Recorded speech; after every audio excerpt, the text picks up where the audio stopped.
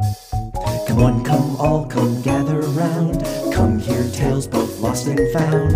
Finally a show not about true crime. It's David and Michael's story time. Hey everyone, welcome to another exciting episode of Storytime. I'm your host, David Miller. And I'm a hawk that can change into a boy, back into a hawk again, Michael Santel. How excited are you that he has his morphing power back, right? He's back to the team, David, where you got no more He never left handicaps the team. on the team. They kept trying to make sure he knew that he is just as valuable a member of the team. He is a butterfly knife. He's good in all situations now. Yeah. Although he's going to have to get his, morph catalog up to par with everyone else's, right? His morph... Okay, hold on. Hey, everyone. Welcome back to Storytime. It's an Animorphs week, and we have been jonesing to talk about these Animorphs.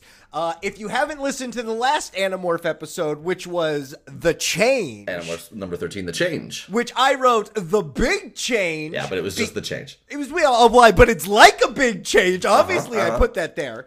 Our hockey boy can now turn back into a regular boy. That's true. But only for 2 hours. Yeah, like regular morph rules, but his base form is now Hawk. Now, today, we would be doing book 14, The Unknown, but instead, we're doing a sneaky weaselly book. David, That's right. What's the sneaky weaselly book we're doing? I am so excited to finally be doing the Hork-Bajir Chronicles. It is the first of the Chronicles series of books. We've already had one of the Megamorphs, which I always just kind of described as season finales or crossover events. Yeah, it's like the Avengers movies, right? Yeah, It's the whole team got together. And this is, the Chronicles tend to be sort of backstory, world building. Let's fill in sort of what happened maybe before our story. And I'm very excited. This one blew my mind when I was, 12 or 13 or however, in 1999. So 11, I guess.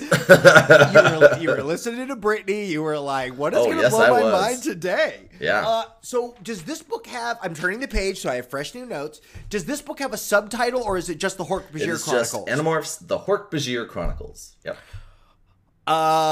Okay. Predictions. Yeah, predict away, buddy. Okay.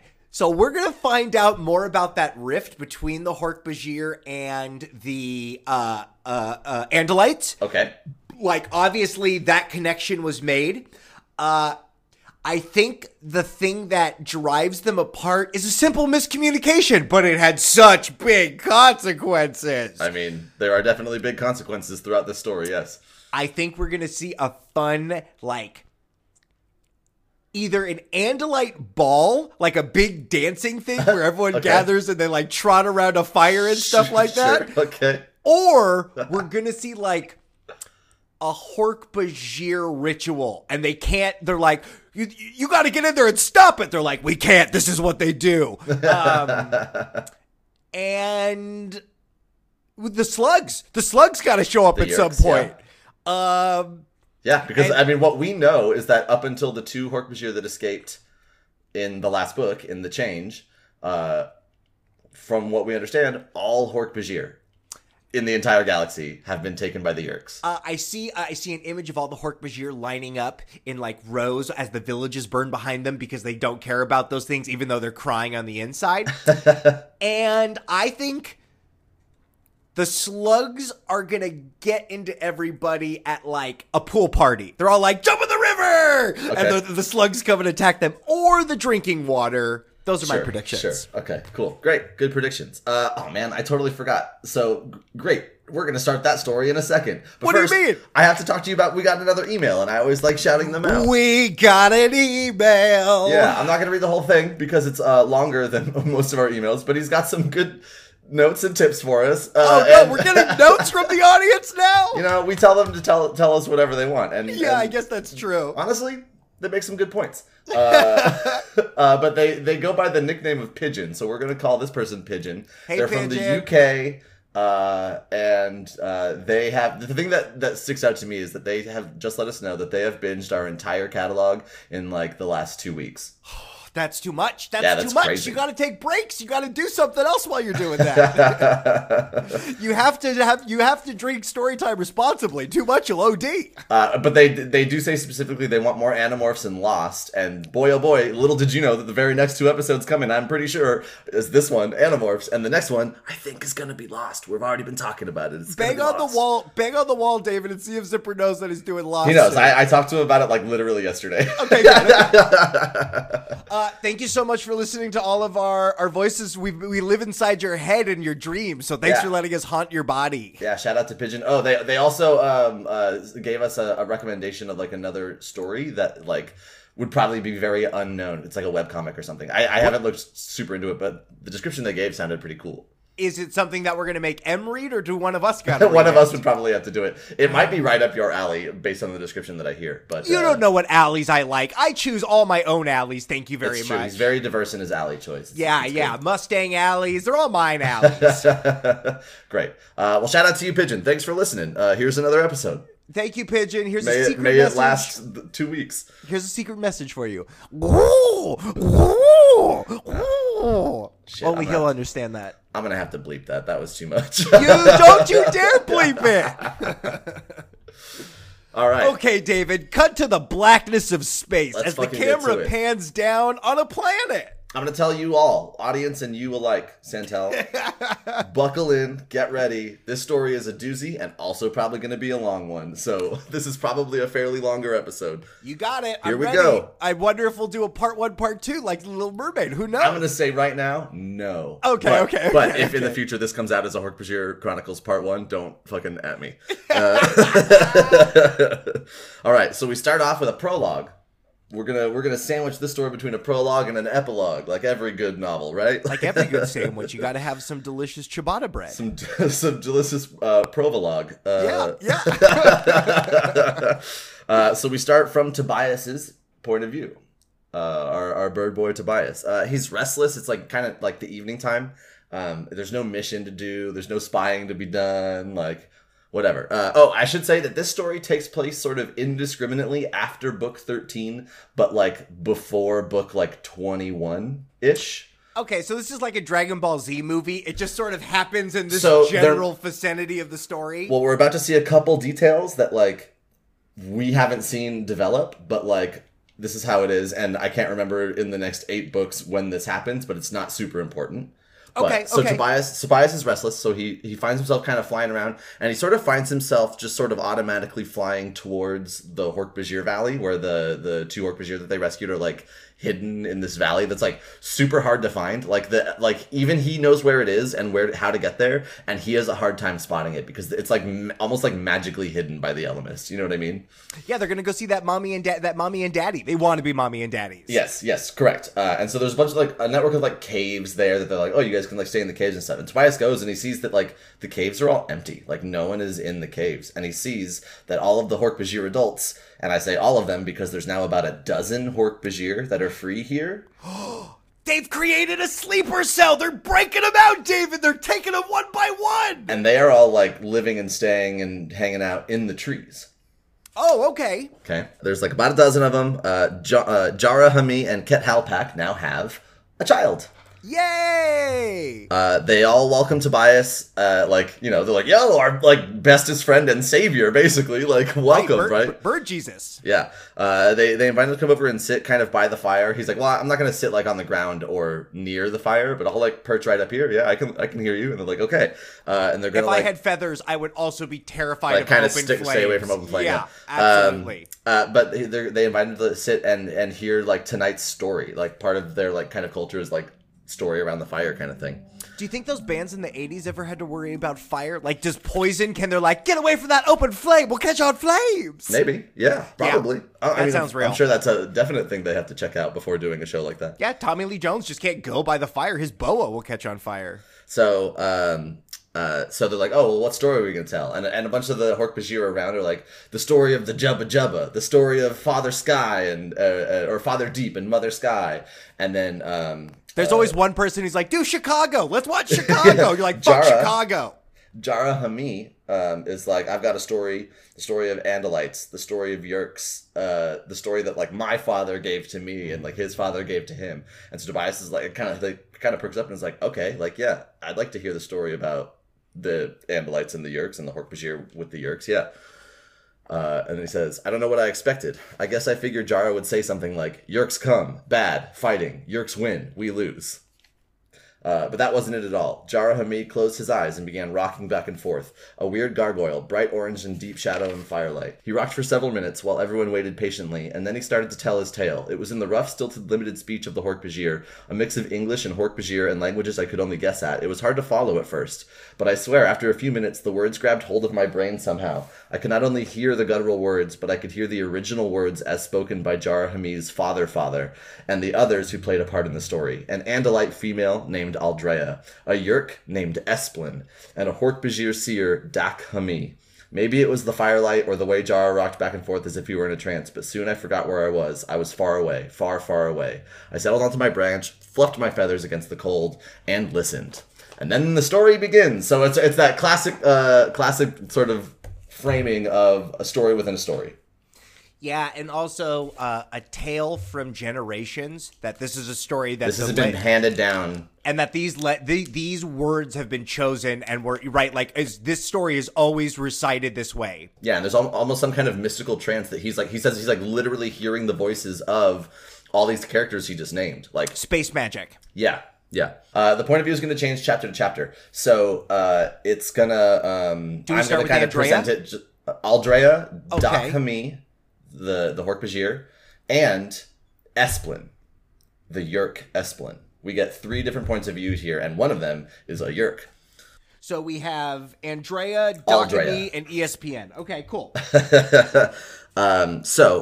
of that, I'll like point stuff out, but like it's mostly going to be like I did Megamorphs, where I'm just sort of telling you the story as it happened. Sure. Understood. Yeah. Back in, and it gives you a bunch of different like ways to measure what time it is, during the Earth year 1966. Oh, what a happening year. But nowhere near Earth. This is just like that so 30-ish years before the rest of the story. Okay. Is this a Vietnam story? Because they always make me sad. Is this about the beginning of Vietnam? Yeah, this is it. That's it. They make me so sad. It's a war we shouldn't have been in. Aldrea is eavesdropping on an Andalite warrior, Alaran Semitur Koras, who, that name should sound familiar to you. That is the name of the Andalite that Visser 3 is inhabiting. Oh. When Axe morphed a rattlesnake and bit him and like talked to him for a minute, he was War Prince Alaran Semitur Koras. Okay, which means he's also still alive, but yeah, understood. Cool. So, this warrior, is yelling at her father, Prince Ciro.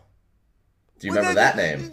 He's the one who fucked everything up. He ruined everything. He gave them free will. He's a piece of shit. They call it Ciro's kindness. Ciro's kindness. It's that because of him, the Yerks have space capabilities, right? Yeah. So obviously that's going to happen, right? We're going to see that, or the ramifications of that, right fucking now. Prince Ciro is like in disbelief. Alaran shows him like a holovid, like video kind of thing of a bunch of Geds. Gedds. That's like the main host for Yerks. They're like the sort of little, like almost like monkey looking things, or like ape looking things, but one of their legs is like longer than the others, and they like are super clumsy and have kind of bad eyeyesight. And they not an alien you can take over the galaxy with is what I'm hearing. Like they're very, very not great. Sure. They just are on the same homeworld as that the Yerks have been on, and have sort of like they're so like low functioning mentally that they just like are like, yeah, whatever, and like give themselves up to the like they don't really care, or at least as far as we know.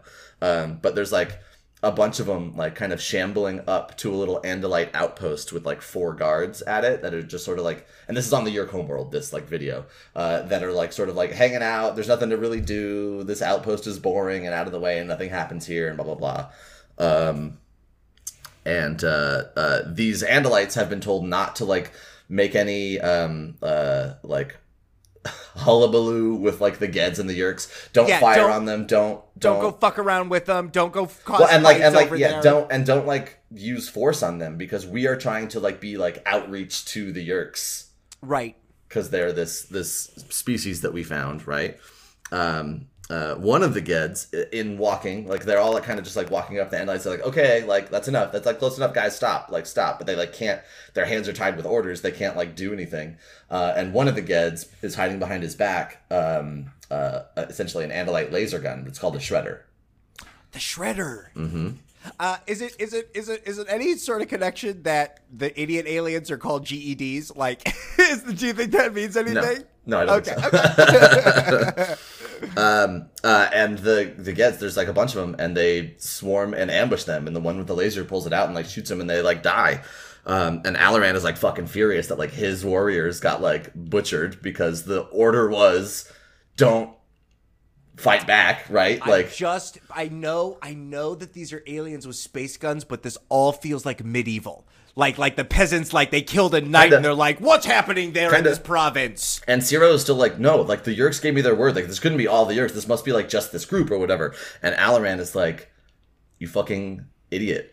And then, basically like he's really like, and then they make a point that he's like being disrespectful to Ciro, which is unheard of because he's just a warrior at this point, and Ciro is his prince, which is like, you know how Axe like always to defers Prince to Jake. Yeah.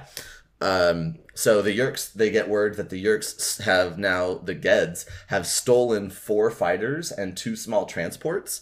Those transports, the fighters like immediately jumped to Z-space, and the transports landed at another part of the planet next to like their biggest Yerk pool for like an hour, and then jumped to Z-space. Oh no, they're taking those Yerk babies out to space. They estimate that they would have been able to load about 250,000 Yerks onto those transports in that time.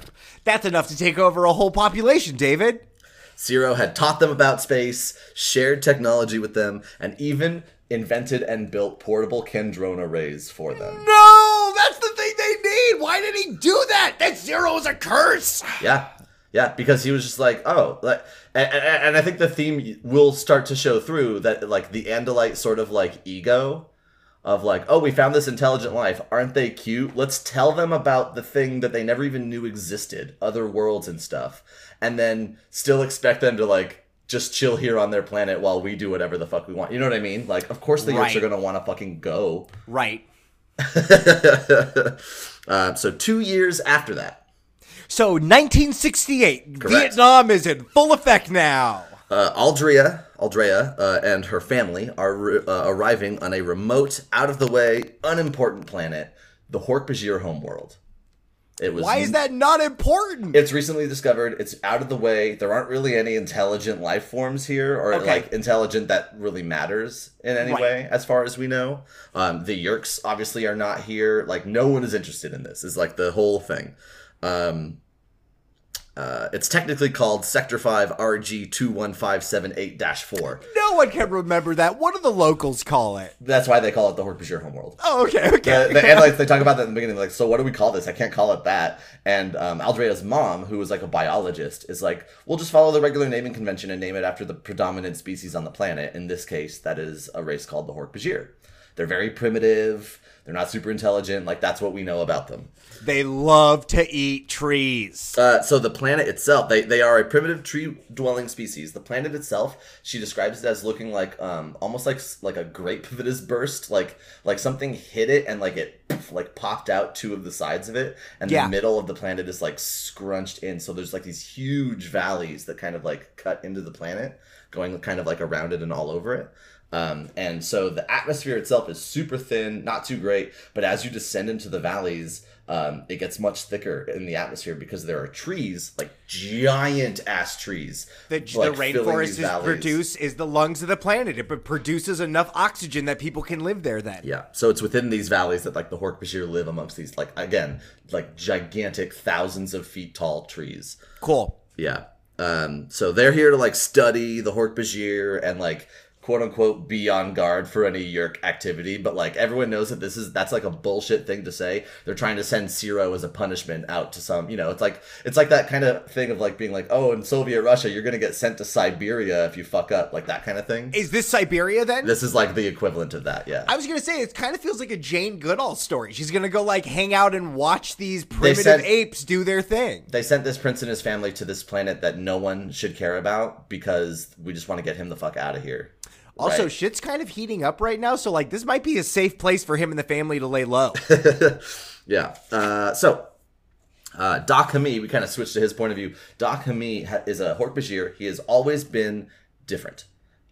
He has thoughts that other Hork-Bajir typically don't have. Like, hey, what's above the sky? Oh, I thought he was gonna be. I thought he was gonna be gay. I was like, what is the big? No, okay, great, yeah. It's so what it is that he's a seer.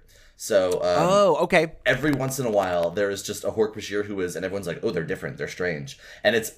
I mean, we'll find out what it is later, but it's that like they are traditionally in Hork-Bajir culture. When someone is identified as a seer, we know that like they are supposedly supposed to like be here to help shepherd and lead the Hork-Bajir through some kind of change or important time. He's a Moses, David. He's a Moses. He's gonna have to get him off this planet because they're gonna become slaves. Yeah. So while harvesting bark, like cutting bark off the tree, with their arm blades, he saw the Andalite ship kind of descending and had no idea what it was. So we went to go see what it was. And he makes contact with them. Like they kind of like thought speak at him, and he understands them, but he like speaks back, and they don't understand him. And then he runs home to like the elders, and all the elders agree that like, oh, this must be what you're for. Like this must be like the big thing that you, the different one, like is here for. So you should probably learn from these people or learn what they are and learn about them. So he goes back to the ship, or goes back to where it was. The ship is now gone.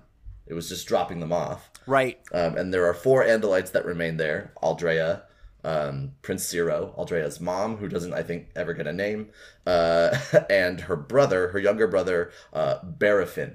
Is this when the Phil Collins music kicks in? Because he wants to know all about them. He wants to see this world because he doesn't know anything about it. Yeah, so they're like dug into the hill in like a I little, wanna know. Yeah. Can you show me?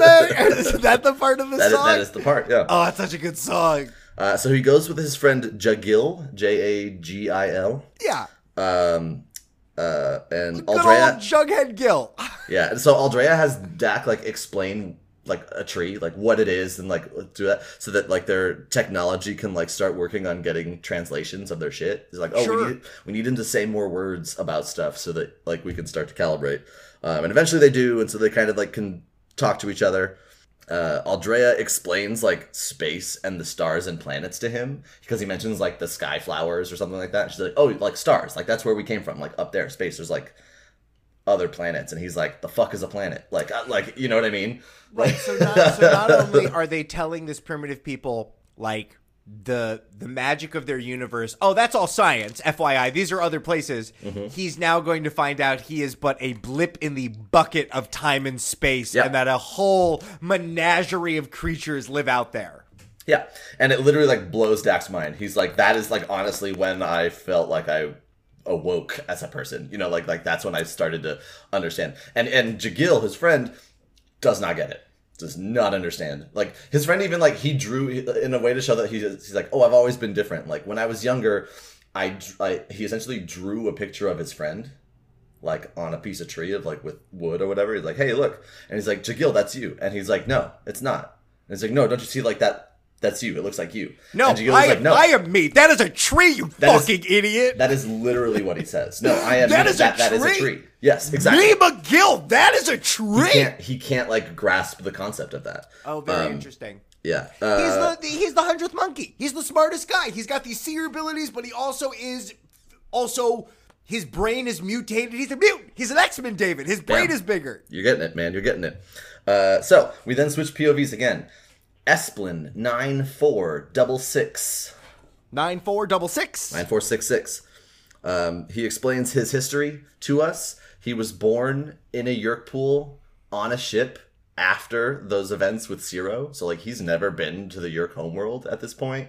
Like, he's just a little grunt. He doesn't have a host even. He's just one of the thousands and thousands that's just swimming around in this pool. Do they go to school? Do they have activities? Yeah, he, like, learns and stuff, but, like... Do they watch little tiny cell phone videos? What do they do? They, like, interface with their, like, little palpy things. Like, okay. Onto that's how they do it, I guess. But, so they don't have enough hosts, like, for everyone. So he's just sitting in a tank trying to wait until he gets his chance to, like, be trained to have a host and then get one and then hopefully prove himself and then keep going. You know what I mean? Like, I wonder if they rent him out and no one wants to get like the old body. They're like, oh, this body sucks. Here's what they do with old bodies is that's what they use for training. So one day he gets called up to be like, hey, it's time to like learn how to take a host over. So they have a bunch of old and sick and like weak Geds. So just, that like, they can't like force them out. Right. Mm-hmm. And his mind is blown by having like the feeling of having a body with limbs, and like then he experiences sight. Like he like opens the part of the brain that was like interpreting sight, and he's like, holy shit, you can like see things. Like this is crazy, you know. And he at that moment decides that he will do anything to keep that feeling. Like he can't go back in the dark kind of thing. You know what I mean? Espen 9466, I wonder if he changes his name to a character we know later on. You don't know. Yes, I do. You do not know. I will be in a body no matter what. No matter what. So he begins like pouring through computers to like learn everything he can to like get useful, because he figures if he's useful, he'll be given a host body, obviously. And he also uses it to like simulate sight. Like he like kind of gets a simulation of like the sensation of sight. So he goes on to whatever their version of Wikipedia is and starts learning how to do jobs. And through like kind of reading just general like our general databases of stuff, he finds an old Andalite saying, "Know your friends, but know your enemies better." Right? That's a classic saying here on Earth. Kind of like keep your friends close, but your enemies closer, right? Yeah. So he decides, he's like, oh, I bet then that like soon we're going to be like an all-out war against the Andalites. So I am going to learn everything I fucking can about Andalites and be the Andalite expert so that when that time comes, I will be useful. He's like a guy that became like the head of Taliban studies in the year 2000. In a couple of years, you're going to be the guy we go to. Let's see. So a little update from Aldrea on like what's going on. Is she writing in her journal, her space journal? I mean, no, she's telling the story to us, the audience. But, okay. So she says, we would get transmissions from the homeworld. So like some time is going by, weeks, months, etc. We would get transmissions from the homeworld, news that the Yeerks had attacked a moon colonized by Skrit Na and taken additional ships and weapons. News that the Yeerks had attacked and seized a Hajabran colony ship. They attempted to infest the Hajabrans, but had failed because Hajabran brains are not centralized, but spread in small nodes throughout their bodies. They had left the Hajabrans to die. Their ship's life support had been knocked out in the attack. An Andalite courier had come across the ship, drifting with 8,000 Hajabrans frozen in the vacuum of space. Oh. News that a group of Ongakic minstrels had been taken and successfully infested. Fortunately for the Ongakic race, they long ago abandoned their planet. They are entirely a nomadic spacefaring race now. The Yeerks would have to hunt down literally millions of Ongakic ships spread in every direction throughout the galaxy. The Ongakic race would survive. But my father kept insisting the Yeerks on their homeworld have been peaceful these years since the attack destroyed his honor. So he's in denial. He's in denial. And the Yeerks are continuing to try to spread and infest and conquer all over the I also like that we got that little report from like the front lines of like, successful day, not very successful with this alien race. One ship succeeded. Yeah, her dad notes that her like data uploads and like reports essentially are like less frequent now, and she's like, well, I kind of feel like a spy. Like I'm kind of becoming friends with Dak Hami, this like Hork-Bajir. Because you've been telling me to like hang out with him and learn about them so that I can like report, and it like feels weird to like be writing down our interactions and stuff. And she points out that like he is understanding and learning more and more every day. He's like actually crazy smart, and now he's like doing like fucking calculus and like crazy, like he's getting it. He's like a man, Dad. He's like wants to like go to England. She specifically is pointing out like, oh, like honestly, his mind is like rivaling really smart Andalites. Like, he's not, don't look down, don't think he's dumb because he comes from the Hork-Bajir kind of thing. And also don't underestimate your enemy. Yeah. Even though I don't think he's an enemy, but okay. And the Hork-Bajir are like super peaceful. They like never are aggressive to anyone. They like they're just living their bark life. Yeah.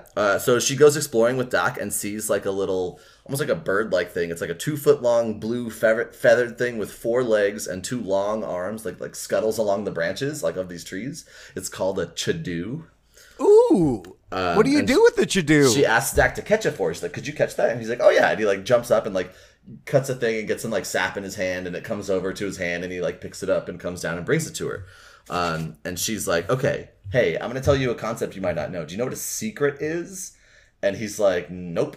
Oh, I'm glad. I thought she was gonna teach him how to like enslave this animal or something. Do you know about pets? Like, okay. No. She's like, it's a thing that you'll know, but you don't tell anyone, so that like just us know. And he's like, why would you do that? And she's like, sometimes you just want to keep stuff secret, like, you know. You can't use secret of the definition of secret, David. I didn't. Don't worry about it. Don't worry about it. You just want to keep it a secret. What's a secret? You keep something you keep between us that you don't tell other people, so that they don't know. Yeah, but why would you do that?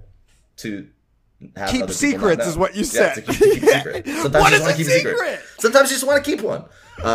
So she goes, is great. It like a plant? Like you keep a plant? I have a plant. I have a secret. She goes, great. Keep this secret. And she reaches out, touches, and acquires the chadoo.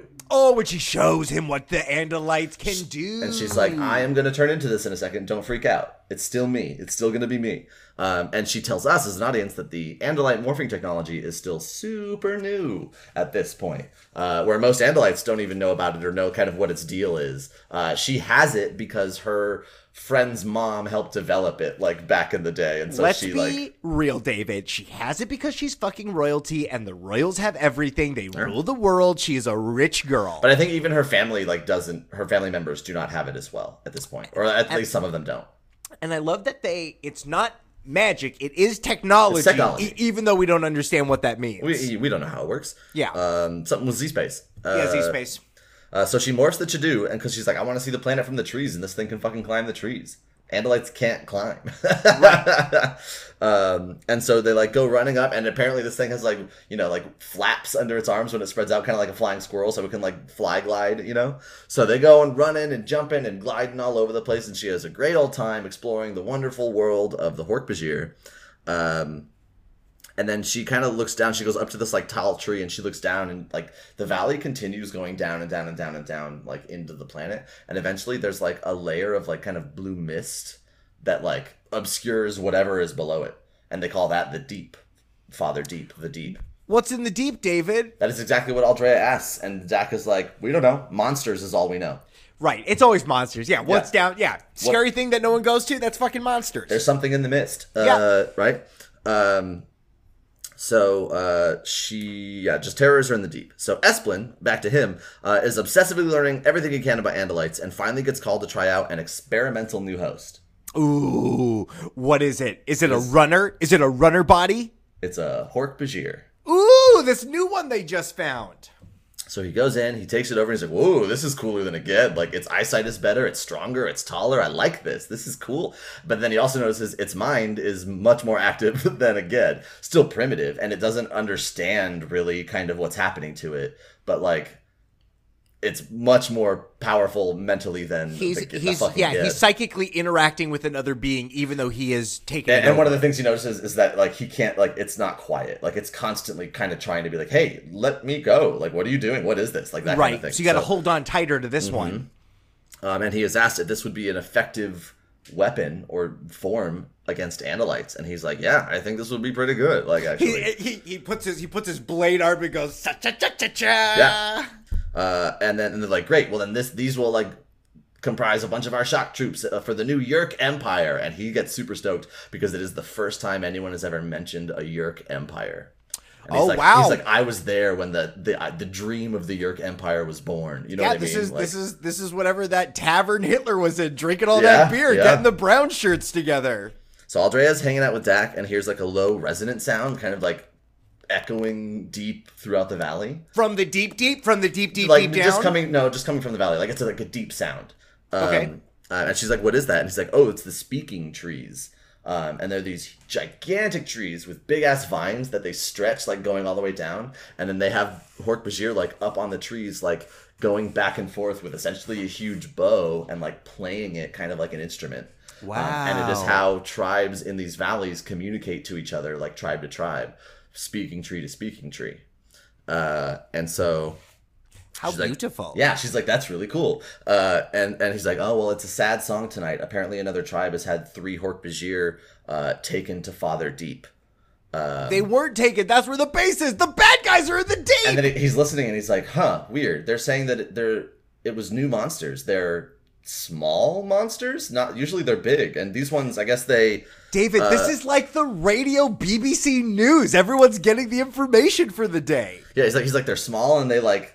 moved weird. It's kind of hard to say. And she's like, Aldrea immediately gets really concerned. It's like, can you like send a message back with the tree? And he's like, yeah, kind of. It doesn't really work like conversation, but you sure? She's like, ask if they walked as though one leg was longer than the others. And he's like, okay. So he like has them do it, and then they get the response. Yeah,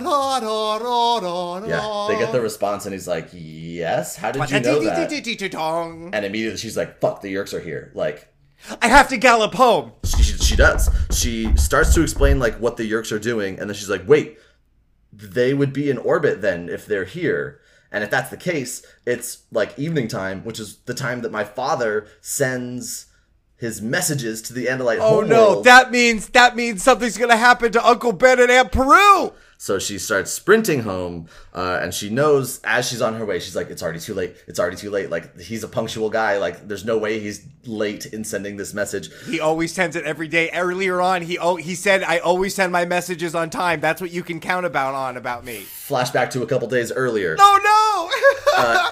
Esplin has been a Hork-Bajir for a couple of days. Another Hork-Bajir controller named Karger comes up and tells him that they've intercepted an Andalite Broadwave. Oh no, that's on the planet! They know that there's an outpost of 4, and they are ordered to destroy them. He also mentions... Does destroy them mean take them over? Or does it mean just... It means destroy them. Okay. They are ordered to kill and destroy all 4 Andalites. They also mention talks of... he also mentions talk of, like, new ranks being made. And the new ranks are called Viscers and Sub-Viscers. Okay. Right? So that's the term Viscer is like a rank in your hierarchy, and I think we've learned this already. But like, so if you're a Viscer, you are a Viscer with a number after it, and the lower the number, the higher ranked you are. So Viscer 1, who we know is Marco's. Right, but how many Viscers are there? Is there like Viscer 99? I think there's like 47 or something like that at the top 47. When Axe tells us about it, he was aware of at least like 40 something Viscers. Okay. Yeah. So, and Viscer 1 is Marco's mom, so right? More people could be given the title of Viscer if they expand, yeah. And then under a Viscer, you have your sub-Viscers, and they all report to that Viscer, right? You know, I'm looking at your resume here. I think there's a pretty good chance you can make Viscer this year. Maybe. I've been a loyal sub-Viscer for the last 10 years, and you've been doing your record's really good. The Viscer thing to someone who just recently became a sub-Viscer, and I just want to know, is there something that I'm doing wrong here, or what's going on? No. Don't put that pressure on yourself. You're doing fine. So he is sent. They are sent. The two of them, Karger and Esplin, are sent in a fighter with 2 Ged pilots. They approach like low and quiet on the planet, like trying to stay under the radar, fly slow so you're not making a bunch of noise. They like kind of like scan the residents, and they're like, we got 3 of them here. And Karger's like, yeah, let's fucking blow them up. And Esplin is like, wait, there's supposed to be 4. Don't give away our position yet. Wait until the 4th one is there. He's like, oh, it's probably inside. And Esplin is like, no, I'm the expert on Andalites. They don't go inside if they don't have to. Like, they don't do that. They like open spaces. Like, I know this about them. It's so funny. I've never thought about their activities as an animal before. I've only ever thought about them as these higher beings. Also, yes, if there's only 3 people there, one of us missing. Just listen to this guy. And Karger like says something like, "Oh, you must love Andalites. You know so much about them." And then turns to the Geds and is like, "I order you as a sub-Viscer to fire now." And they're like, "Oh, okay." Like, and he's boss. And he's not even necessarily a sub-Viscer. Yeah, right? he's he just not. claims it. So Aldrea is running, and she's like getting there, and she sees her homestead. She sees her father standing there, kind of peering off into the woods. She sees her brother playing a video game. Her mom, like in the kitchen, like looking at some samples. She's making blue milk, and then the lasers come down. And then the lasers fire, and the whole place explodes and vaporizes. Question. Yes. Are the lasers is it like one laser that goes like shwang, or is it like? Is it lots of little lasers? It fires like one big powerful like laser that like lances into the structure. And the way she describes it is that she can hear the like air and stuff like in the walls and in the place like superheat so quick that just everything boom. So we see that moment where her dad goes like, huh? And her brother looks up. And her dad turns and looks at her and goes, oh, Aldrea. Boom. Yeah, and mom goes, dinner's ready. And the last thing she sees, before she's like blown aside, right, is her family getting wasted. Yeah. And so Dak like pulls her away and it's like, yo, like we gotta go. Whoever did this is probably gonna come back to like check the area and try to finish the job if you're here, right? So like, let's go. And she's like, he's like, please, like, I need you to help me understand the fuck is going on. Like, 5 seconds ago, you told me that Yeerks exist, and apparently they did this, so, like, you gotta fill me in. And she's like, and she's super pissed right now, right? So she's like, I'm not gonna help you understand them. I will help you destroy them. You know what I mean? And then she puts a Rambo bandana across her head, and she puts some blood and, like, the blood of her parents on her cheeks. And there is none. They were, like, vaporized. She takes the ash and puts like handprints on her for each of her fallen comrades. As they run, Dak realizes he's like, I am not ready to lead against whatever the fuck this is. Like, this is not my time. And so they kind of stop, and he's like, I don't know what's happening. They're like in the woods, and 2 other Hork-Bajir kind of walk up to them, and Dak is like, hey, like I don't recognize you. Are you guys like from another tribe? Like, what's up? Hey, like don't be afraid. And one they of them keeps jab him. One and of them put keeps a blade walking to up his and is neck. like, "Oh, I'm not afraid," and slashes him like with his thing, and he like freezes. Like he literally, because we're from his point of view in this chapter. He's like, why would he cut me? I didn't even know that was possible. Like it was why would like, it's a random act of violence? Why would that happen to me? We've never done that before. No We're all Hork-Bajir friends. in the history of our race has ever intentionally cut another Hork-Bajir ever. Right. Like this is unheard of. Friends don't cut people, David. Friends don't cut people. Exactly right. And so they turn to attack Aldrea, and it takes Dak like a minute to kind of come to terms with the idea of cutting something on purpose. And Dak like saves her at the last second. Like they're both kind of like cornering her in, and Dak jumps on the back of one of them and like severs his spine in the middle of his back, and he just like goes limp onto the ground. And the other one fucking runs. And the one that is on the ground yells at the one that is running, "Karger, you coward!"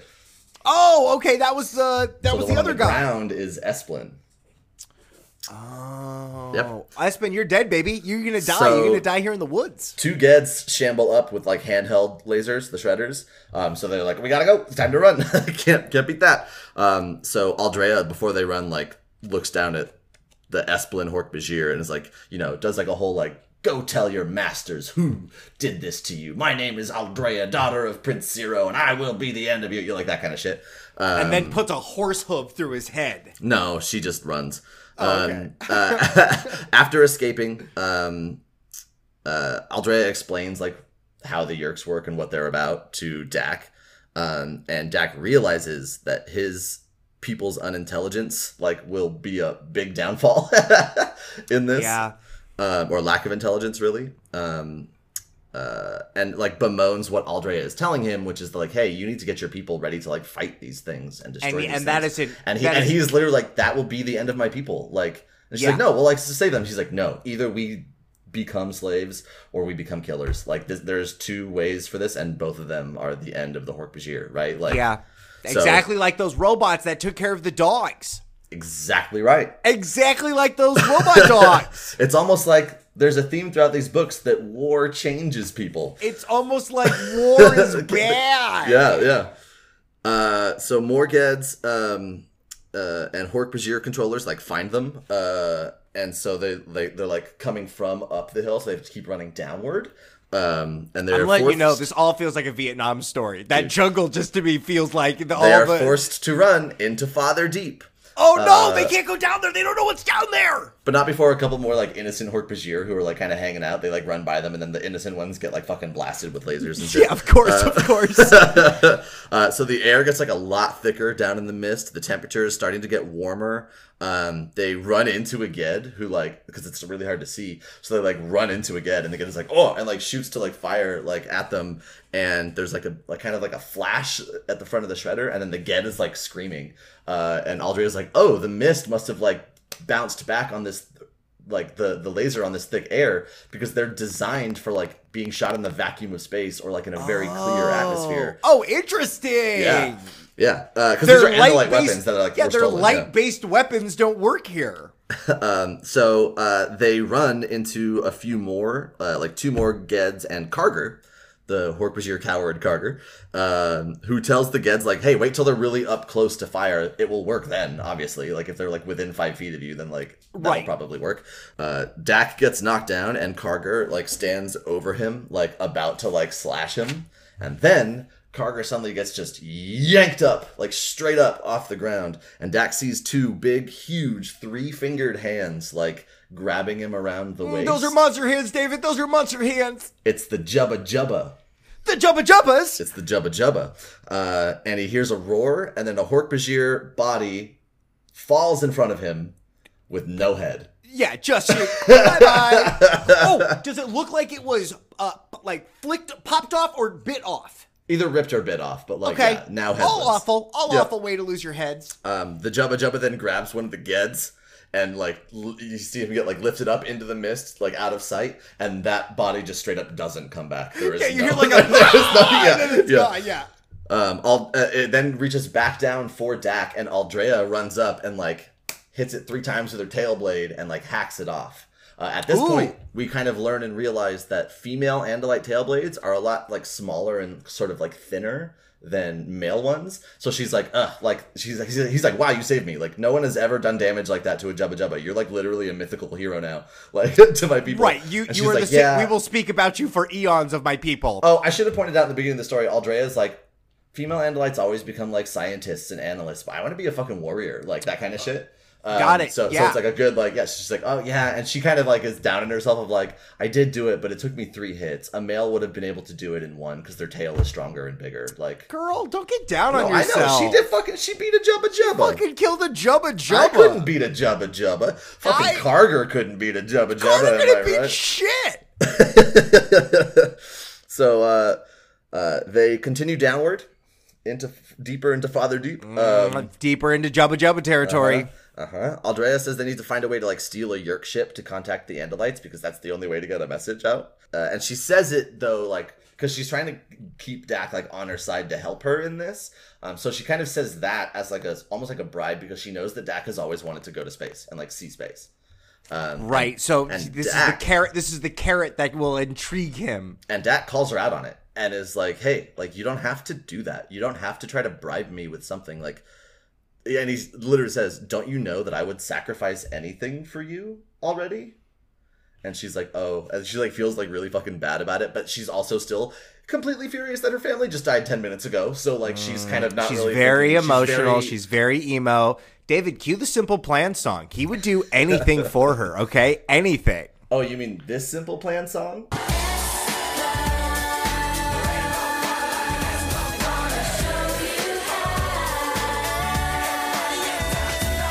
Wait a second. Am I confusing Simple Plan with another band? Am I thinking of the All American Rejects? No, I was just what you don't know is that I just played S Club 7 when No, I didn't mean that one. Well, that's what it is.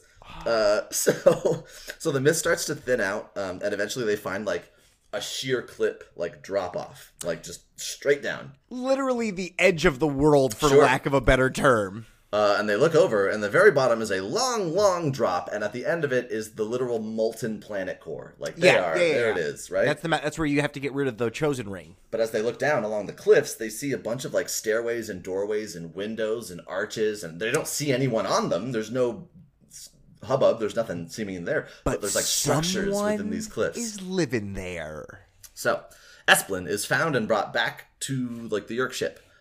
He's, like, debriefed by his superiors. They keep asking him, like, what happened and shit, and he's like, here's what happened. This is the deal. Karga's that my piece of shit manager decided that we were going to rush up. They found his body, and they're like, oh, yeah, he's clearly dead now. So after a few days in a Yerk pool, he's given a new host, a new Hork-Bajir host, and told to hunt down the Andalite, that last Andalite, and as a reward, he will become a subvisor. No!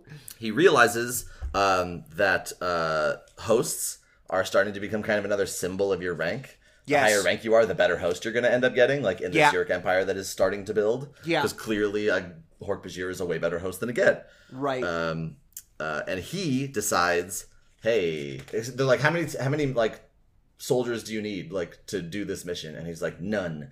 I'm going to infiltrate them like a spy. Because in his mind, he tells his superiors, like, I'm going to infiltrate them and then kill her. Like, fucking easy. And in his mind, he's like, look, if your rank is going to be determined kind of by, like, what host you're in, I'm going to go get an Andalite host. I'm going to fucking be the one. And also, if him and a small team do this, good job, team. You guys get this thing. He wants all this credit, if though. you do it by yourself, here you hero go. Status. That's hero status. Fuck sub-Visser. You're a Visser now, bud. Like, you know what I mean? You go like, right to Visser. If he goes by himself and comes back with the only ever Andalite host, oof, boy. Oof. He's the Michael Jordan. He's the GOAT. So he's going to take Aldrea as a host, is his plan. Aldrea and Dak explore the walkways. It seems deserted. They find like a big-ass open room, like a big, huge open, like cavernous room. They go in, they're like, hey, this is a good place to like sleep, because at least it's like open and not super cramped. Right. So Aldrea takes the first watch. She has time to like sit in her emotions and reflect a little bit. She starts to kind of have feelings for Dak. But dismisses them as just like, I'm lonely, I'm at that age where I'm supposed to think about boys, and also like I just suffered a huge emotional trauma, like like I need to fucking chill. And then she goes to sleep, and it's Dak's turn to watch and think. And he kind of has his little reflection moment, but nothing as fun as hers. And eventually it starts getting lighter, and he realizes that there's a shaft in the ceiling that goes all the way up to where it can see the sky, and that's like miles, you know what I mean? Like, yeah. And the light is sort of like reflecting and shining down like through it, and they realize that the walls of this shaft is like diamonds and like gems and like very reflective material, like as it's coming down, kind of like almost to bring a light down to whoever's living in that cave town. That's right. Jumba Island. The light starts to fill the cavern, and they are able to now see the walls, which are like really cool patterns. And then it turns out that those patterns look like wings, and oh my god, they are. And there's is this where the flying squirrels live? Well, okay, so the walls are all these like wings of things, and then at the there's like 10,000 of them like covering these walls all around them, and at the same exact moment, the eyes on all of them open. Oh, it's a monster! It's a Jumba! And they all start kind of falling and plopping onto the floor, and they look like big ass Chadoos, or at least like a big like ancient relative of those Chadoos, the underground the Chadoos. Yeah. And a few of them, most of them just ignore them and start kind of scuttling around, and like a few of them kind of like walk up towards them, and a big like purple one kind of like walks up and talks to them, and is asks them like what they're doing here, and is kind of a pompous dick about it, of like, they're like, oh my god, you talked. I'm like, yeah, obviously I talk. You can understand me, so answer my question. Like it's like very like, it's very like, sort of like, what are shitty, you doing here? I'm a shitty intellectual, and you're so below me. Just answer my fucking question so I can get on my way. Like, it's like, that's the vibe. And so he is named Quats. Oh, Jesus Christ. Quats? Jesus Christ? That's an amazing name. Quatshinikin. Quatshinikin. Quatzhinnikon. Quatshinikin. Quatshinikin. He is a member of a race called the Arn. A-R-N. A-R-N. He talks about how like they aren't a part of. They're like, he's like, get out of here. Like, you're not a part of the balance that we've created for this place. Get the fuck out of here. You're gonna ruin everything. Like, this is all carefully curated, you know. And he mentions that the Arn created the creatures that are in the mist. They created the Jumba Jumbas. The Jubba Jubbas, yes. The Jubba Jubbas. Aldrea threatens him for answers. She like puts her fucking blade to him and is like, he's like, you threaten me? And Dak is about to be like, no, like trying to calm things down, and she's like, yes, I'm threatening you. Tell me the fuck everything, like, you know what I mean? David, if this was a Dungeons and Dragons campaign, I believe that's when you roll initiative, right? Well, you'd roll an intimidate check at that point. When you put a knife to someone's neck and say, yeah, this is gonna happen, and you say give me answers or I cut you, yeah, then you see if they. Oh, I thought those would be fighting words. I mean, it could be. They could pass their intimidate check and decide to throw hands. You can try. You could try.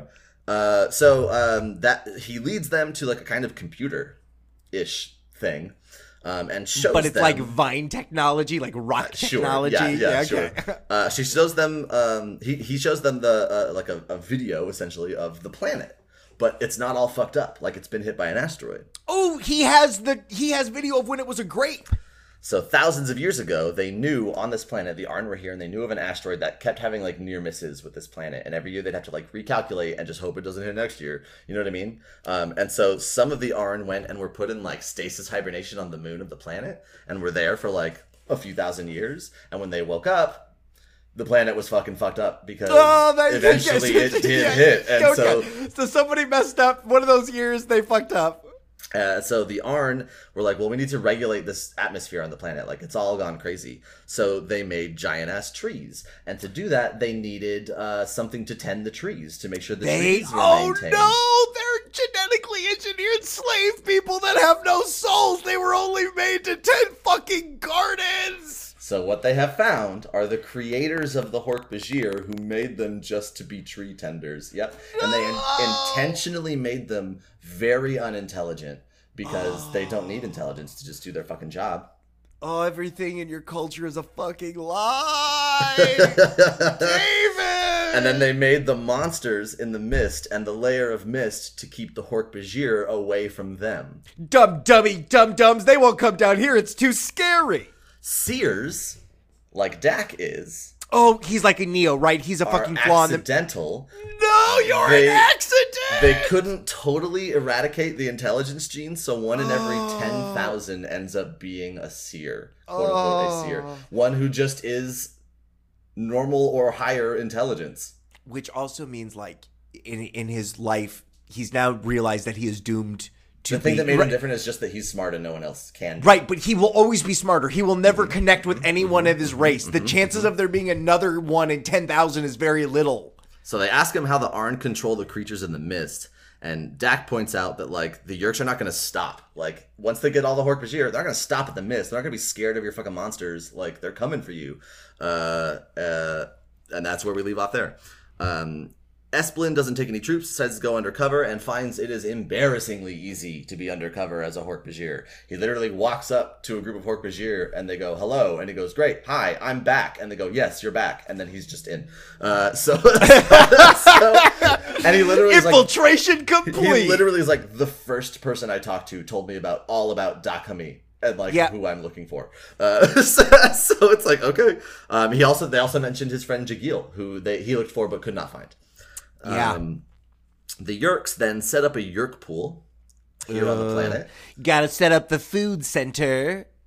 The way they do it is... It feels so StarCrafty, like, set up the resource pool so that more Yeerklings can be... And he points out that the Hork-Bajir are so simple and trusting that they do all the fucking infesting out in the open. And they're just getting host after host after host because Hork-Bajir are just dumb and will line up for this and just do it, and then they don't... Yeah. Like, you know... almost like they were engineered this way. Uh-huh. And the way they set up this Yeerk pool is they cut down one of the speaking trees, the big-ass pool. I know, it makes me so sad.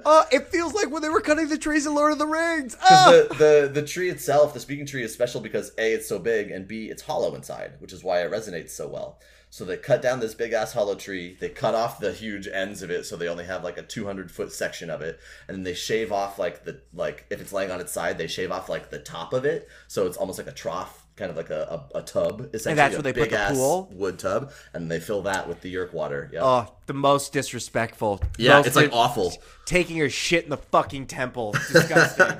They're infecting right in the open. They learn who Dak is. Let's see. Esplin is like, so he's like, hey, so for what happens next in this story, I wasn't in charge of the Yerk pool. To be honest with you, I probably wouldn't have done anything different than the guy who was, but I'm lucky I wasn't because that guy is super dead now.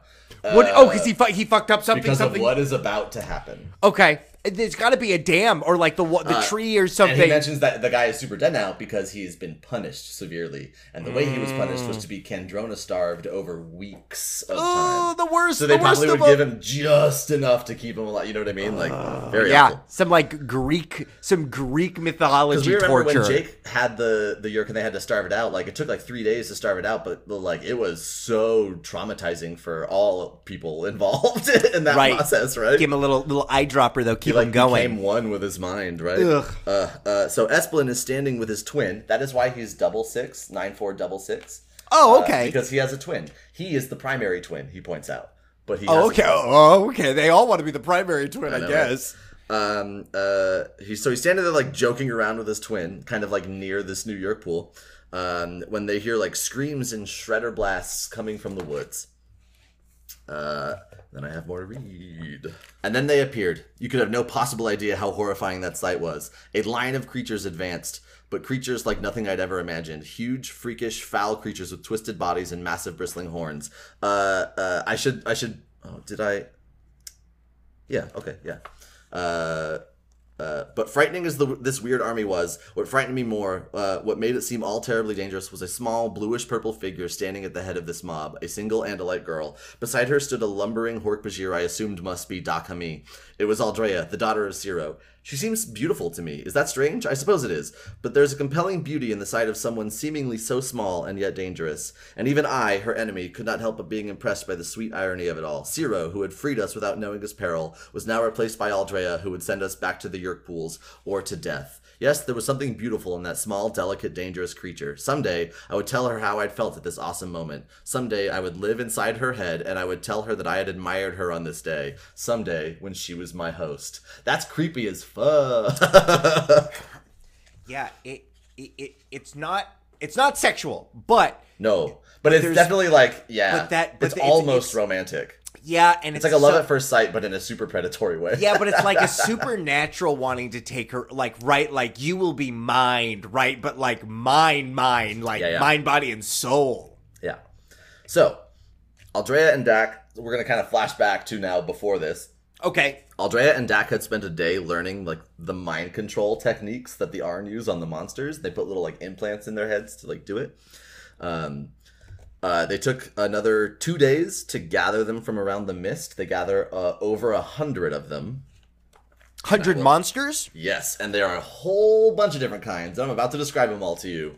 Yeah, there's going to be big ones, little ones, ones with 3 arms, because they're all fucking genetically engineered. They were a circus of twisted DNA. The Arn had not missed a trick. The Jubba Jubba, like 3-fingered monstrosities that attacked us.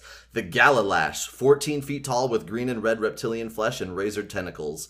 The Gorks, only 3 feet tall, but 20 feet across, shuffling 12-legged horrors with snapping, extending mouths on all sides. Let's hear it for the Gorks! There was a monster called a Lerdethak, a bizarre tangle of living vines surrounded by a ravenous mouth. We've seen that. In the one where they travel, like, through that, like, weird time jump thing where Jake, like, they all died, and they, like, Jake, dies and then goes back in time. That big vine monster that Visser 3 eventually turned into in that book was a Lerdethak. Oh. Mm-hmm. I was about to ask you if that was the planet that they went to. They were on that planet where everyone died. No, they were just in a jungle in America. Not in America. South America. On the world, yeah. One of the Americas. And then there were things like the Hork-Bajir had never seen long enough to name. Things with mouths that could chew down a tree. Things with needle-sharp quills and 10 feet long. Things that squirted acid. It was a sad, sick collection. H.P. Lovecraft shit. This is galactic horror beasts. Yeah. They're like marching up the valley with all these monsters, and all these Hork-Bajir are kind of like watching from the trees, kind of like frightened and freaked out, and like, what the fuck is going on? And so Dak calls to them to like, hey, follow us and watch and learn, like, you know. And then Aldrea calls to all of them and says like, do as he does. And she starts like repeating that over and over. Like, this is your seer. Do as he does. Do as he does. And then Dak is like, oh, that's smart, actually. You figured out that my dumbass Hork-Bajirs respond a lot to repeated commands, right? Like, right. Yeah. They'd be great at a rap concert, though, because you'd be like, get your hands up! Put your hands up! They're like, my hands are up! My hands are up! You ready to burn this house down? We're burning the house down! So then she says to Dak, they're like talking kind of like pre-battle, like as they're going through it. When the battle begins, I will race for the closest Park spacecraft. The most important thing is that we get a message out to the Andalite fleet. Everything rests on that. It will be up to you to carry on the battle once it is started. You must not weaken. Attack, attack, attack. Don't give the Yeerks a chance to regroup. Don't forget, the Hork-Bajir in that camp are not Hork-Bajir. They are Yeerks. Dak nodded his horned head. Have you fought in many battles, Aldrea? I was surprised by the question. No, of course not, but I've studied. Have you ever killed a fellow Andalite? No, why would you... Okay, well, you asked me to kill my own people today and to lead my people in killing their brothers. You say they are not Hork-Bajir, but Yeerks. But when the dead have given up their souls to Mother Sky, there will be Hork-Bajir bodies lying dead. And so Dak is kind of pointing out, like, listen, don't do that. Don't, like, pretend like this is nothing and this is easy. And she's expecting a little bit too much out of... Yeah, and she even says... Yeah, she even says, it's too late to be worrying about all that. This is a war. If you want your people to survive, you will. And he cuts her off and says, be quiet. He didn't shout. He said it calmly in a low voice. These are my people who will die today. Be quiet, Andalite. Be quiet. Right. She doesn't understand that they don't even genetically have the ability to fight back. He is going to watch... They are going to have their minds blown by the idea of Hork-Bajir on Hork-Bajir violence. Yeah. You know what I mean? Like... And also, and that, like, this holocaust of his people is going to happen by people walking in a line to get aliens inside of their heads because they won't know what else to do. Right. Oh. So, Dak, they charge to the Yeerk pool. Aldrea runs off to, like, the ship that is kind of, like, parked behind it, let's say, to the left. Dak leads a charge up onto the tree, and he is attacked by, like, a Hork-Bajir controller. And the Hork-Bajirs in the trees, the free ones... see him kill the controller, and then they all start shouting, do as he does, do as he does. Oh no! And then they drop down from the trees, and the fucking real battle starts. So the ones in the trees are now fighting the controllers because they saw the seer do this. This is real. Play that, David. And play monsters are also running up and like right. But you got to play that sad Civil War song, that violin song, because it's brothers versus brothers, David. It was the worst of times. It was the best of times. But everything's bad now that the brothers. Tale of Two Cities absolutely did not take place. I know it's whatever that sad violin song that everyone's hearing right now. That song. Type in Civil War sad violin song and it'll pipe up. Sad anything. No, we'll just it'll pop up. It's the one song. Oh, you know what I found when I typed in Civil War? No, don't. Our episodes on Marvel's Civil War. Oh, how nice! Look at that plug. All right. Aldrea rushes to the ship, powers it on, opens the communicator to the Andalite fleet in Homeworld, and then immediately is attacked by a Hork-Bajir controller. It's Esplin. Okay. She's knocked down and, like, kicked to stay down kind of thing. Esplin stops the communication and starts to power up the weapons and thrusters to turn this ship onto the monsters. He notices too late, however, that Aldrea, in, like, the corner of the ship while he's, like, doing the buttons and shit, is transforming. What is she turning into? A Jubba Jubba. Oh, three-fingered monster coming for your life. The Yeerks don't know at this point about the morphing technology. That is not a thing that they know exists.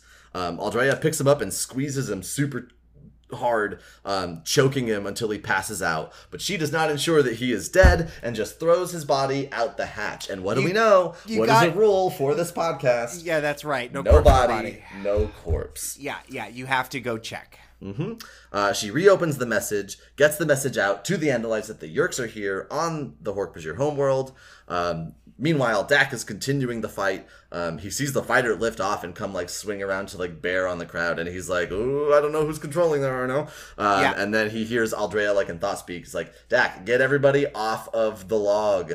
And so he has everyone jump off of the Yerk pool log, and she fires the beams into the pool, like sizzling and boiling it. The lasers that killed her family, she's now using and demolishes millions. I mean, however many are in Thousands the pool. at least. Yeah, Thousands. just and the log itself like blows and splinters, and Yerks like pour out onto the ground, like at the feet of all the Hork-Bajir.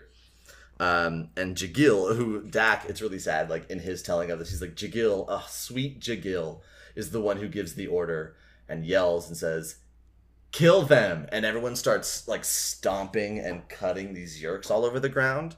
And it's like Dak is like telling it like it's a horrifying image. And even Aldrea, when she comes up, who's like very like wants to kill Yerks right now, right? Like comes up and is like, "Oh, we should probably get going." Like, it's different when you shoot a gun at something or when you kill it hand to just hand. like helpless little slugs on the ground. Yeah, right? and they're sliced open everywhere. 7 months later. 7 months later. Yes. So 7 months passes. Now, when Aldrea got the message out, she had told Dak, like, it should take maybe like 2 months to get Andalites here to help. 7 months later. Aldrea and Dak are continuing leading Free Hork-Bajir in guerrilla warfare against the Yerks. But they are slowly losing because the Yerks just keep getting more and more Hork-Bajir from other valleys, from other parts of the planet. They start developing their own versions of the Shredder laser technology into what becomes known as Draken beams. Yeah. They start developing their own ships in what become known as bug fighters. Yeah. So all this stuff happens. This is like the beginning of the Empire. They start developing a special ship that will become known as the Blade Ship. Yeah. Yep, and it's kind of modeled after Hork-Bajir, which is now what makes sense why it's the Blade Ship. Yep. That's why it's a Blade Ship, because it was made by those Hork-Bajir. So the Hork-Bajir army, and that's why they're all like made to like 4 Hork-Bajir pilots. You know what I mean? Yeah. The Hork-Bajir army is staying with the Arn down in the mist in their place. So all these little bugs who are like bird bug things that like hate this are like scuttling around while they're like having their little rebel base down here. Right. And specifically, Quatsinikin do not want them here. They say they'll bring the war here, and Dak is like, the war is going to come here one way or the other, you know? Right. And the Arn, Quatsinikin, is like, well, yeah, but we are going to be fine. The Yerks are going to leave us alone. He's like, why? And he's like, because we're like, it's like, the thing with the Arn is instead of like mastering physics and technology, they mastered biology, which is why they're able to make these fucking monsters and shit. But they were only able to get to their moon before the asteroid destroyed their planet, right? So they're like, yeah, so what we did is we have genetically engineered ourselves to have one of our blood vessels in our brain is like super weak. So any amount of pressure on it will just burst it. So they're all the going Yerks to will figure out that they can't infest us, and then they'll just leave us alone. And Dak is like, they're not going to leave you alone. They're going to burst every single one of your heads open and then move on to the next planet. Jagil, friend Jagil, is now like in a relationship with a Jagil friend. Yeah, Jagil friend. With another Hork-Bajir named Delph Hajul. Ooh. Mm-hmm. In their army of Free Hork-Bajir, there are at this point only about 42 of them left. Oh my god. Yeah. Dak and Aldrea bring a dead Hork-Bajir up to like bury in tree roots. It's like their tradition. Yeah. And Dak notices that the sky flowers, aka the stars, are behaving strangely tonight, and they look up and they see a bunch of like swift moving lights and bright beams and explosions that are like far off. Space battle. That's a space battle. Yep. And Aldrea's like, oh my god, the Andalites must be here. And a fighter lands, and the Andalite inside is like, hey, you must be Aldrea. Come up and see the commander and say goodbye to your pet. Like, in motions at Dak. Oh. And Dak is like, fuck you and your commander. If he wants to talk to us, he can come the fuck down here. What does she do? Does she go or does she stay? Aldrea is like, yeah, I guess what he said. And the Andalite's like, okay. And so then, like, they come back. It works. Like, they do come back. Who's her commander? So, and because the reason Doc says fuck you is like, we've been patient enough. Like, you were supposed to get here in 2 months and it took 7. So it's been 5 more months than agreed upon. And he tells Aldrea, like, mark my words, my people are just going to become pawns in this war between you and the Yeerks. And she's like, no, my people will never do that. And he's like, okay, yeah, we'll see. We'll see. And the commander shows up, and it is War Prince Alaran Senator Koras. Oh no, this is the fall of Almatran's Baclorax. He is rude and very dismissive to Dak. Dak then spells out all the info they have on the Yeerk operation. He dismisses Dak, and Dak is like, hey, I'm assuming you like want a briefing. And he's like, a briefing, the fuck? And he just starts listing off of like, they have this many bases, they have this many Hork-Bajir controllers, they've developed this weapon, this ship, like everything that they would need to know. And all the analysts are kind of like, okay, yeah, okay, good, yeah, great, good, right? Like, they get all shut up. Had this information off the top of his head, not in a data pad, smart not guy. written down. Like, he clearly just has a smart it all. guy. Yeah. And so the whole fleet, turns out, did not come. This is like this is 8 fighters, 2 transports, 1 resupply ship, 1 repair ship, less than 1,000 warriors. Oh, so then not enough of anything. And they estimate there are at least 40,000 Hork-Bajir controllers at this time. Great, so as long as everyone just kills a couple thousand apiece, we'll be fine. And it will take about a year, at least, for the entire fleet to get here. Okay, so this is a lost cause. I mean, the seer's prophecy has now just come true. Yeah. So then there's we see the space fight. So this whole conversation is happening on the captain's ship. Like the captain comes down and then they get on the ship and then they go up into space. So Dak does get to see space, which is fun. Okay. But so while this is all happening, suddenly there are contacts incoming, and there is a space fight time with the Yeerks versus Andalite fighters. Esplin is in one of the fighters and contributes during this time to like 4 disabled or destroyed Andalite ships because he knows their tactics. And he's like, in a minute they're gonna dive down and try to shoot up at you, so be ready for that. And then they like do it, so they fucking blow that shit up and shit like that. Meanwhile, more time passes. Months and months, the war intensifies. Every now and then, like, a few Andalite ships will like show up to join, but ultimately, like, they're not really making any progress. They're not really able to stop more and more Hork-Bajir from getting controlled. So at some point, Dak and Aldrea are walking in, like, I call it in my notes, I call it Arntown, but like in the base. And Dak notices that there always seems to be like at least a pair of Andalites in a particular spot, like down here. And they don't seem to be doing much, but there's like literally always at least 2 Andalites, like, over there Guarding something? And so he's like, hey, what are they guarding? And she's like, I don't think they're guarding. And so Aldrea and Dak walk up and he's like, can we go through? And they're like, no, you can't go through. And they're like, great, what are you guarding? And they're like, oh, we're not guarding anything, but no, you go away. Like, and so Aldrea's like, okay. They cross their tail blades like an X. That's how you know you can't go down there. Yeah. And then I have more to read. No, I don't have more to read. Not there. What? You tricked me, you son of a bitch! I know. I'm so sorry. It's not necessary. So Aldrea, basically, they have an argument. She's like, we should go ask Alaran. And Dak is like, no, he fucking ordered them to guard it, whatever it is. He's not going to tell us. Like, clearly he doesn't want us to know. So she goes to meet in secret to meet Alaran because Dak is like, don't go to him. Don't tell him we're interested in this, But she does it anyway. She does. Mm-hmm. And asks and like pleads with him to like know what's up, even to the point where like she grabs his hand and is like, please, like tell. And he's like, nope, you don't need to know. What he doesn't know, because he is still unfamiliar with it as well, is that she acquired him in doing that. Oh, sneaky. She goes back to Dak, who knows that she went to him because he had Jagil and Delph like tail her, and, like, spy on her. And she's like, well, here's what I did. You don't need to have them spy, but here's what I did. And she like shows Dak how she acquired him by like showing on Delph, the like female Hork-Bajir. She like holds her hand and is like, so I like did this to him and I got, and Dak is like, oh, that's very clever. That's actually pretty good. So she morphs Alaran, and then her and Dak go to the guards and get through. She's like, let us in. Out of my way, pieces of shit. I'm a boss. In the room, there's a bunch of equipment and machinery, and she asks the computer, like, hey, what's up? Like, what is this machinery for? What's this equipment for? And the computer will just answer because that's what they do. I am a computer. Yeah. My main function is... So, computer, identify the purpose of this facility. Fortunately, computers don't understand the concept of a suspicious question. The computer answered, this facility uses ARN biotechnology matched with Andalite computer technology to formulate and produce biological specimens. I frowned. What biological specimens? Oncalilium, that's an organic medicine, I told Dak, and virus Q118. My heart skipped a beat. Why would anyone be creating a virus? Explain the exact purpose of virus Q118.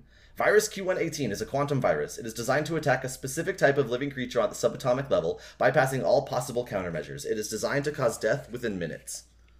No, I whispered. Ask it what specific type of living creature, Dak demanded. For a moment, I couldn't do it. I just couldn't. The computer would answer. The computer would tell the truth, and I couldn't hear the truth. Ask it, Dak snapped. Computer, what species is the virus Q118 designed to attack? Grass monkeys. It's about to get fucked up. Hork-Bajir. Oh! They're gonna genocide. They're gonna kill all the Hork-Bajir. Why not make that fucking thing for the Yeerks? Why not make a Yeerk thing for that? Maybe they don't have the right genome for the Yeerks. Maybe the Yeerks, for whatever reason, are adaptable because of being David, hosts. I'm gonna let you know that all these Andalites feel like zero to me. They all seem like a bunch of dickholes. So she has the computer bottle all the current store of the virus into like a metal canister. And then has Dak carry the canister while she shoots and destroys all of this equipment. Right? Yeah, lights that room up. Blaze of glory. Guards come running in because of explosions. They fight their way out, and they start running. The explosions wake everybody up in Arntown, so now there's chaos. Alaran sees them, orders them, shot or captured. They're kind of like running across on one of these thin bridges, like in this, cliff town. Soldiers are behind them.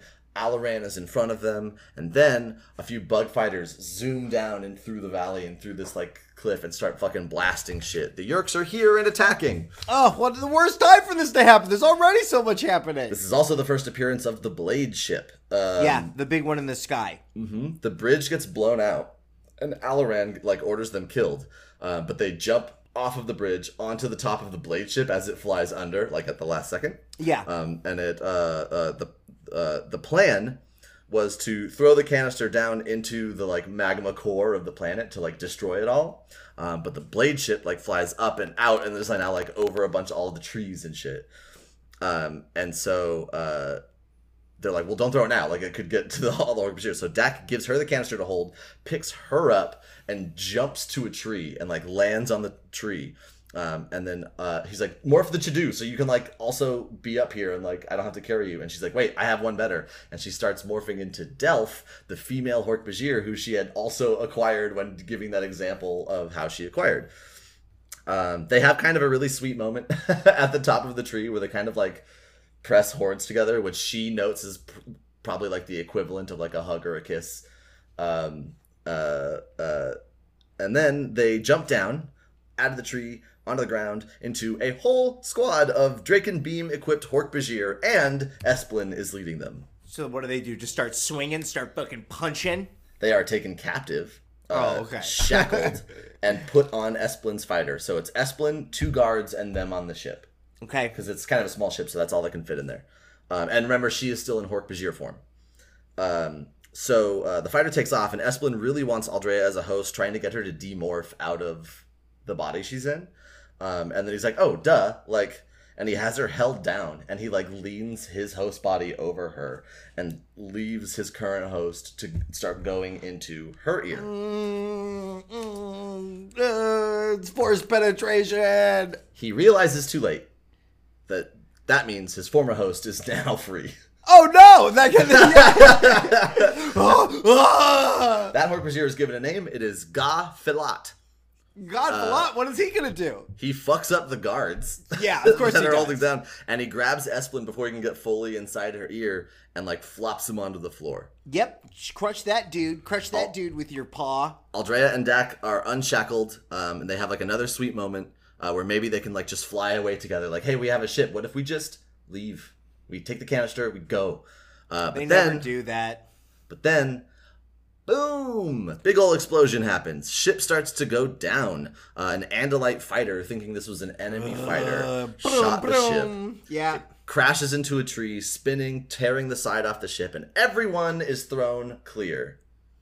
Dak loses consciousness, so does Aldrea. Dak wakes up again, but then passes out again. And then wakes up what seems to be hours and hours later, looks over at Aldrea. She is still Delph, and says to him, yep, it has been well past 2 hours. I am permanently a Hork-Bajir. Santel's mouth is like wide open right now. Wide open. But that's good. I mean, it's nice that they can fall in love and she's the right alien, but oh no. They could not find Esplin. They were like looking around to see if they could find that fucking Yerk. Can't find it. They then realized, like, wait, where the fuck is the canister? And they don't have it on them. They can't find it in the wreckage. And then they see Gaffalat, like, kind of swinging through the trees. And he's like, guys, don't worry. Like, look, I found that thing. And he's holding it in his hand. He's got the canister. But it is open. Oh. And now I'm going to read you this.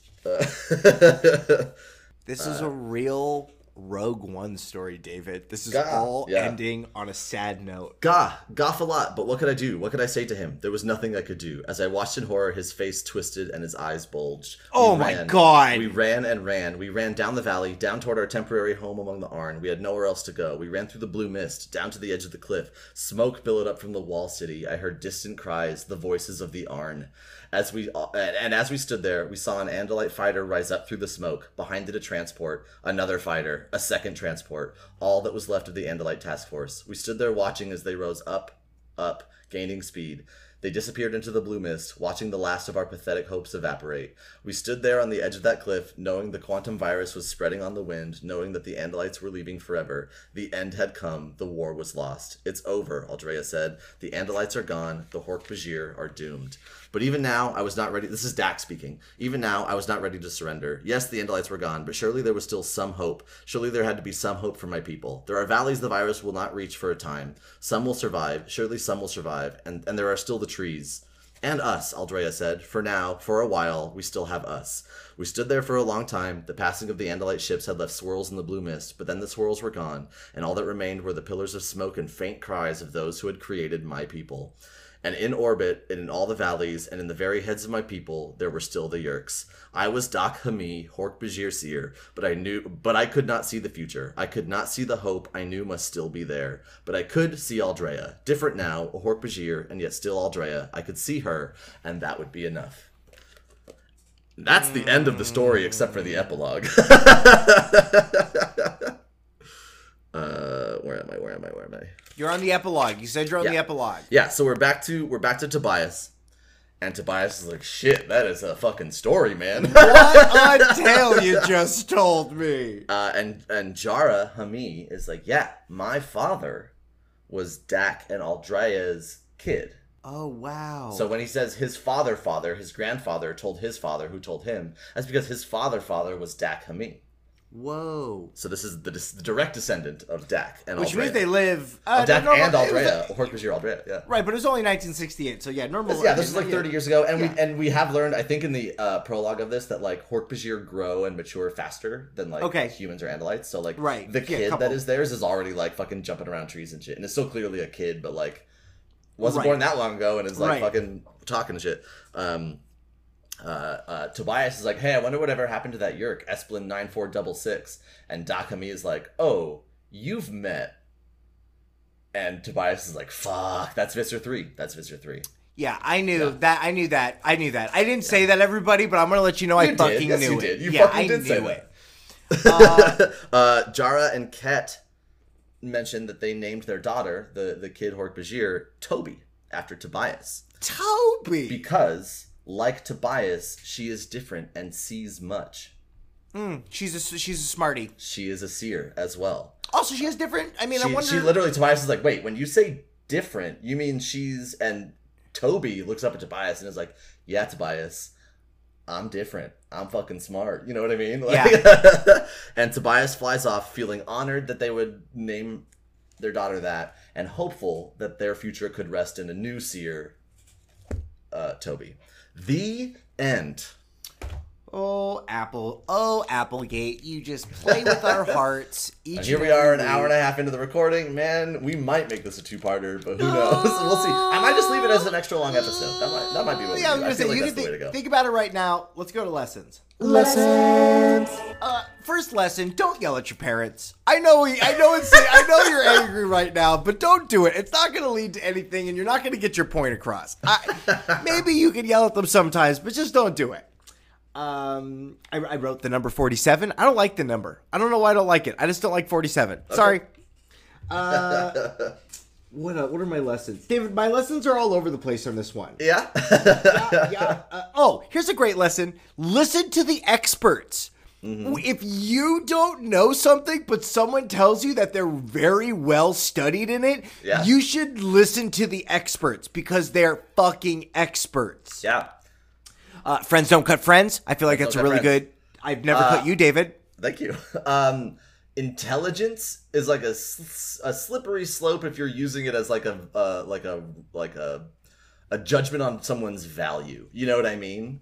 I feel like that's a big lesson of this story. I think it's a very good lesson of this story. I wrote, war is bad. It's a bad thing. It's a bad That is a good lesson to learn here, yeah. I wrote, don't lose your head. Like, just metaphorically and physically, keep your head on your shoulders. Yeah, You're going to need it. Watch out for those metaphorical Jubba Jubbas, am I right? Listen, I learned all about Jubba Jubba Island. It's a lesson I learned that I would go there. It feels like a great place down in the sunny weather. Here's a good lesson that I learned from this book, and I mean this about everyone in our audience. Oh, boy. Names are ridiculous. You have a name, it is ridiculous that they put words and sounds together. You can be whatever you want to be. Names are ridiculous things. Yeah.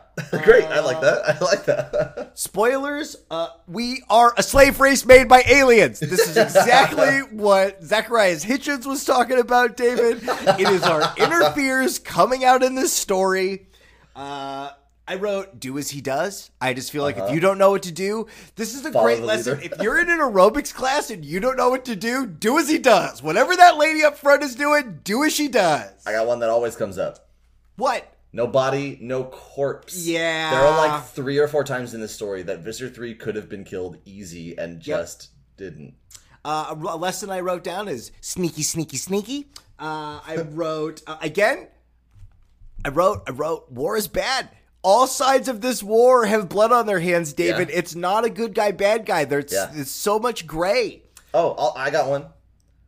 Genocide is not the answer. David, that's literally what I wrote. My last lesson was genocide weapons aren't cool. We're on the same page.